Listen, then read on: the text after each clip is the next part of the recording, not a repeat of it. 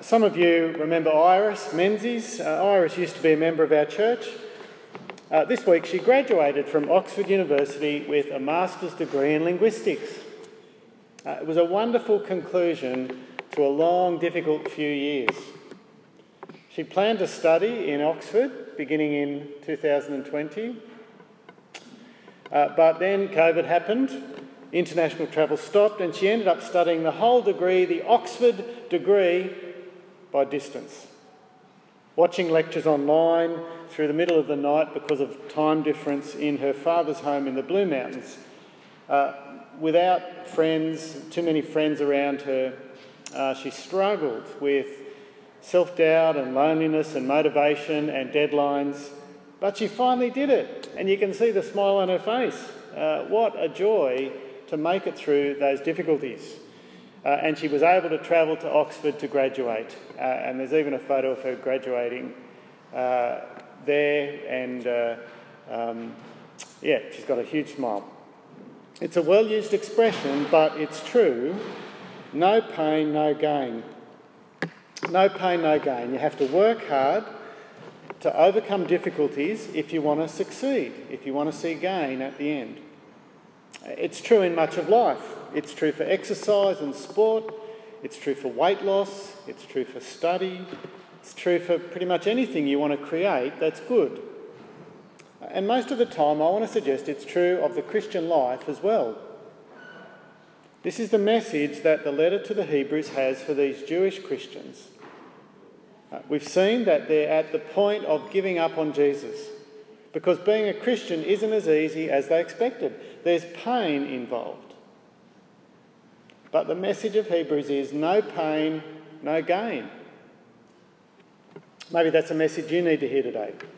Perhaps it's physical suffering, chronic illness or disability. Perhaps it's loneliness or anxiety or a disappointing relationship or a lack of relationship. Perhaps it's unemployment or underemployment or stressful employment. Perhaps it's financial pressure.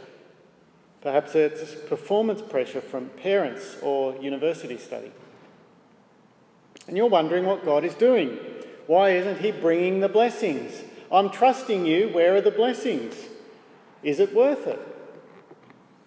Well, what Hebrews 11 says is that it is worth it, however much pain you're in the present. Hebrews 11 points us to the future, to what we can't yet see, to God's promises. Hebrews 11 reminds us of the true meaning of faith, because faith in God, despite what lots of people tell you, is not a guarantee that your life will be easy. Faith looks beyond what you can see and experience at the moment. Faith is a confident focus on something better that comes after the present difficulties. Faith is believing that there is gain after the pain. We're looking at chapter 11 today, but just cast a glance back to the end of chapter 10. It sets the scene for us. I'm hoping you've got your Bibles open. I love to hear the sound of flicking pages. Chapter 10, verse 35, there's the direct appeal. Don't throw away your confidence. Don't give up. Keep going. Persevere. Don't shrink back.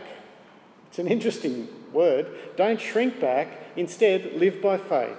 So verse 39, the end of the chapter, finishes this way.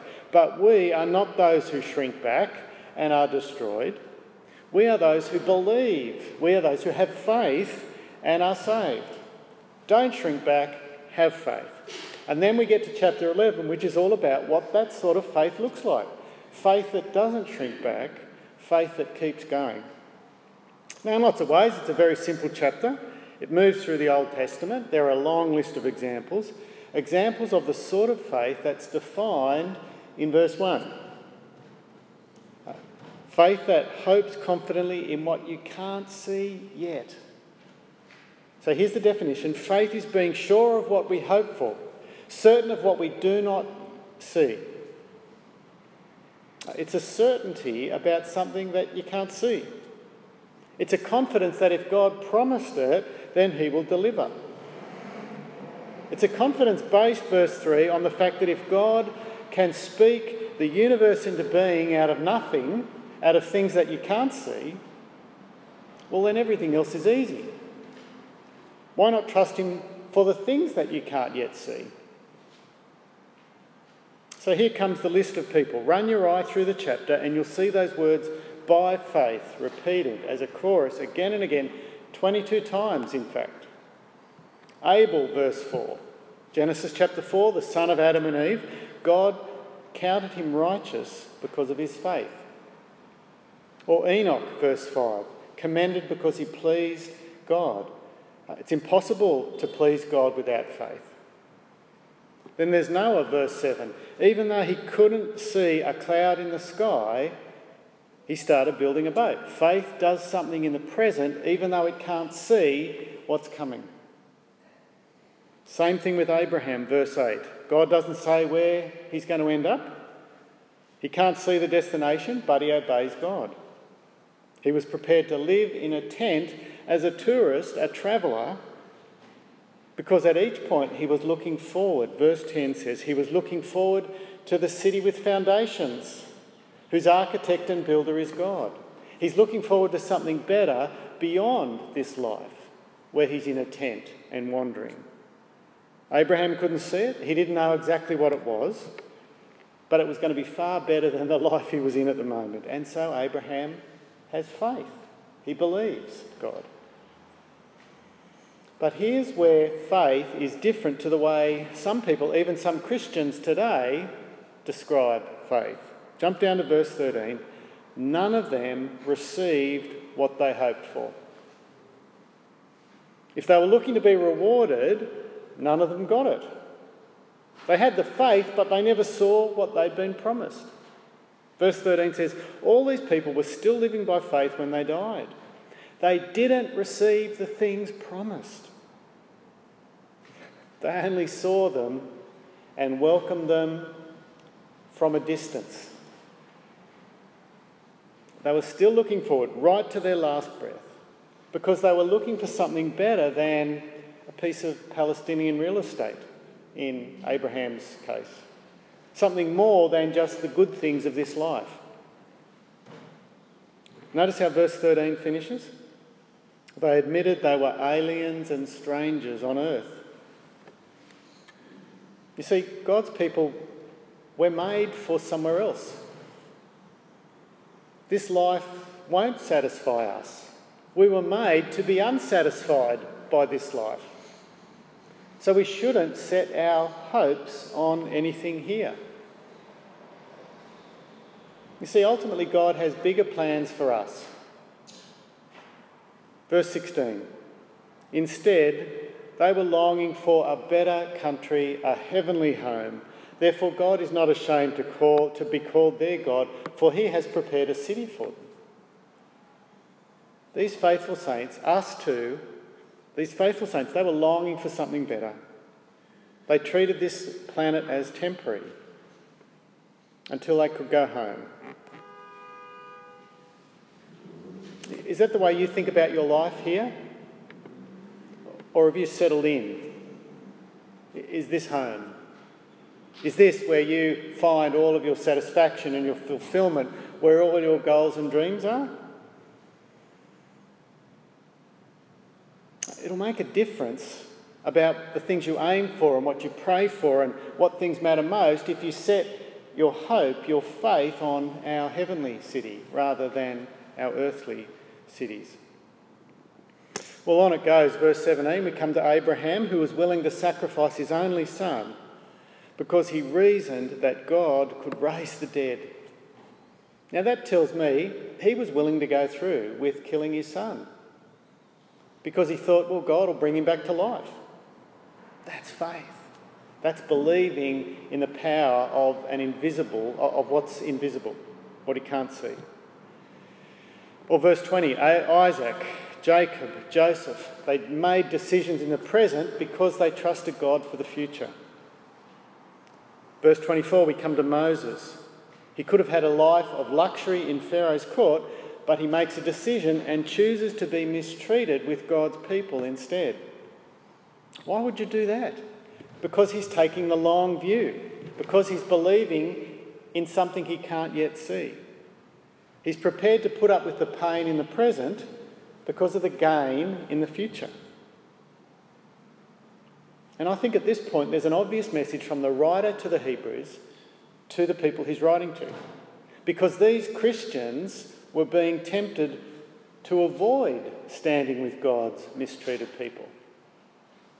They were tempted to give up on their Christian friends who were suffering persecution. They were tempted to go back to Judaism, which was soft and easy and not persecuted. They were tempted to put their comforts ahead of faithfulness. But that's not Moses. Look at Moses, verse 26. He regarded disgrace for the sake of Christ. It's interesting, isn't it?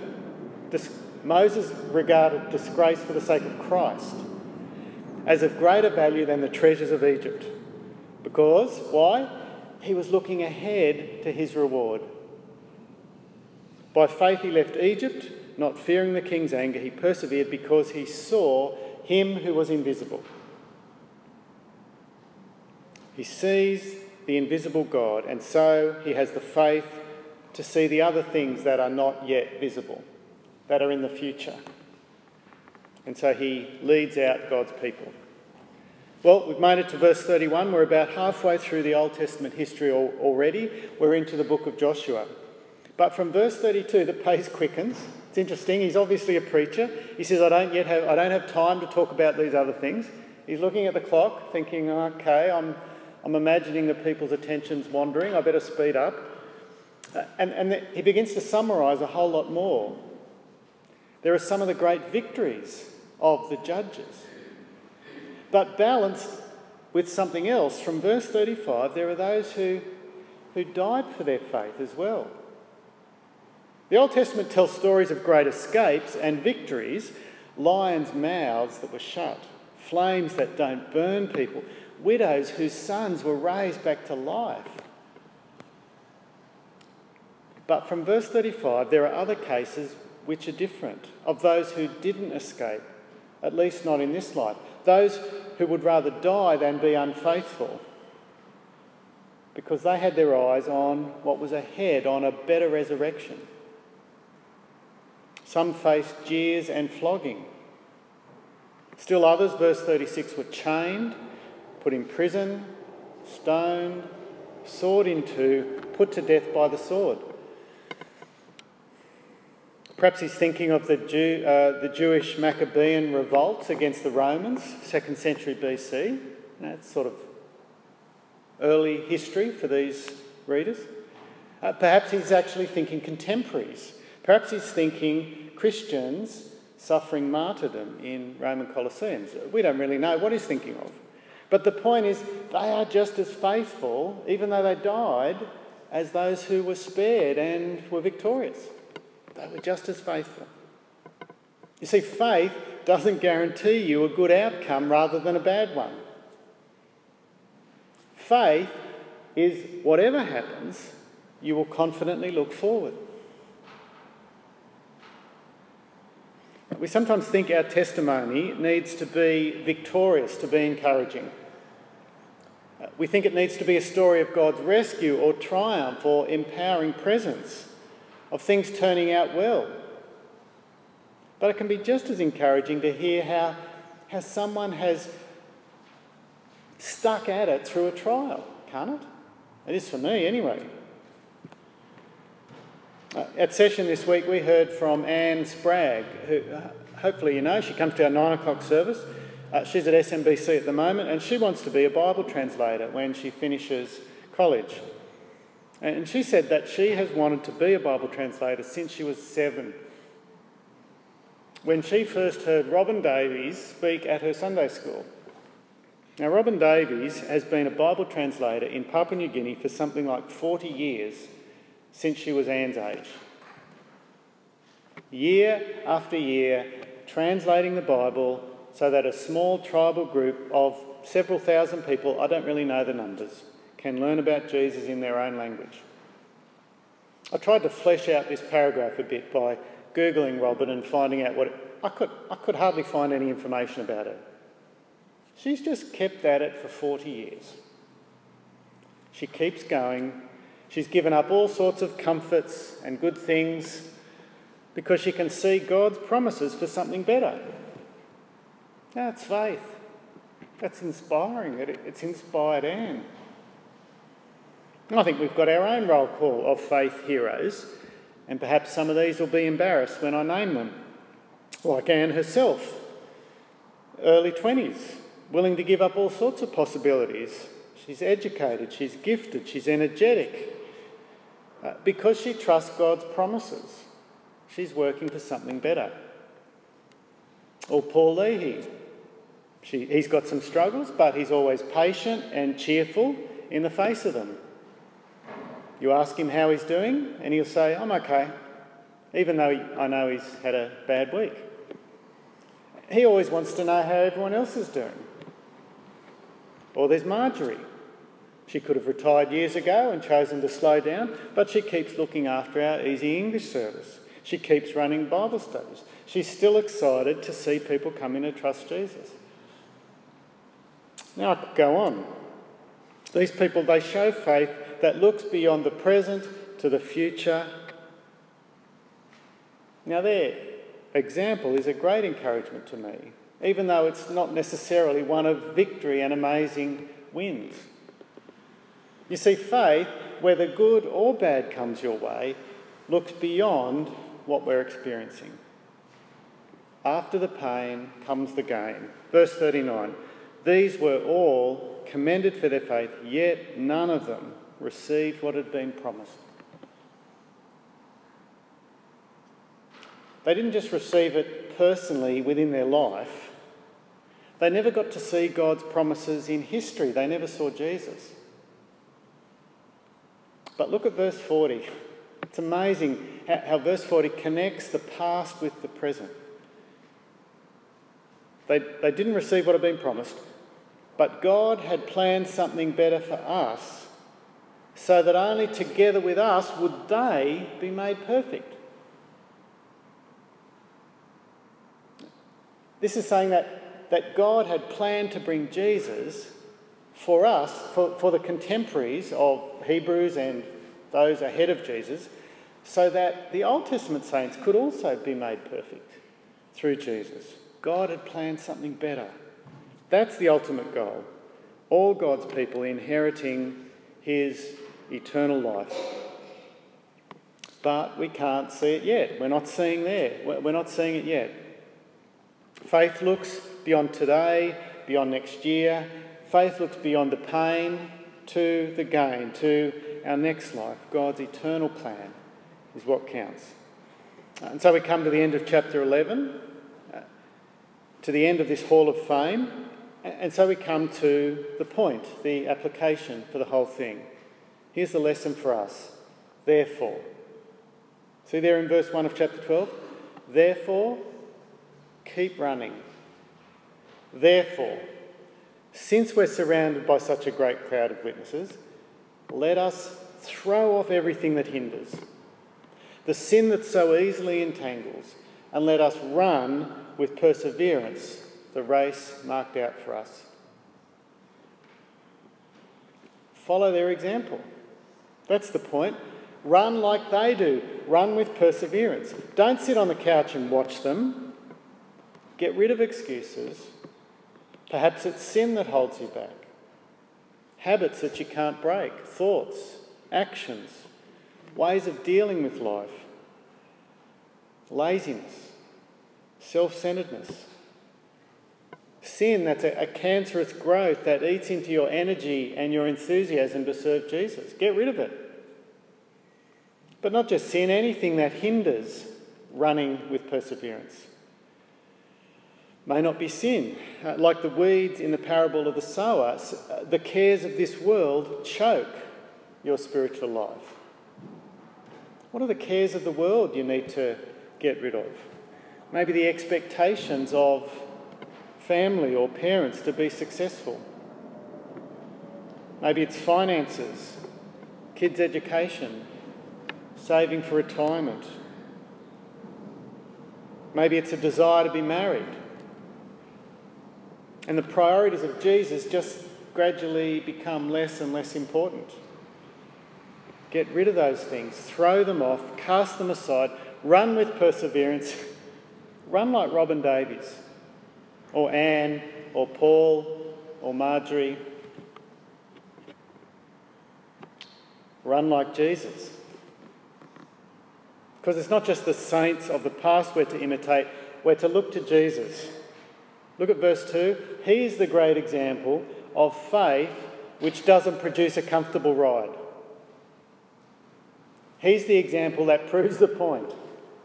Let us fix our eyes on Jesus, the author and perfecter of faith, who for the joy set before him endured the cross. Do you see the principle again?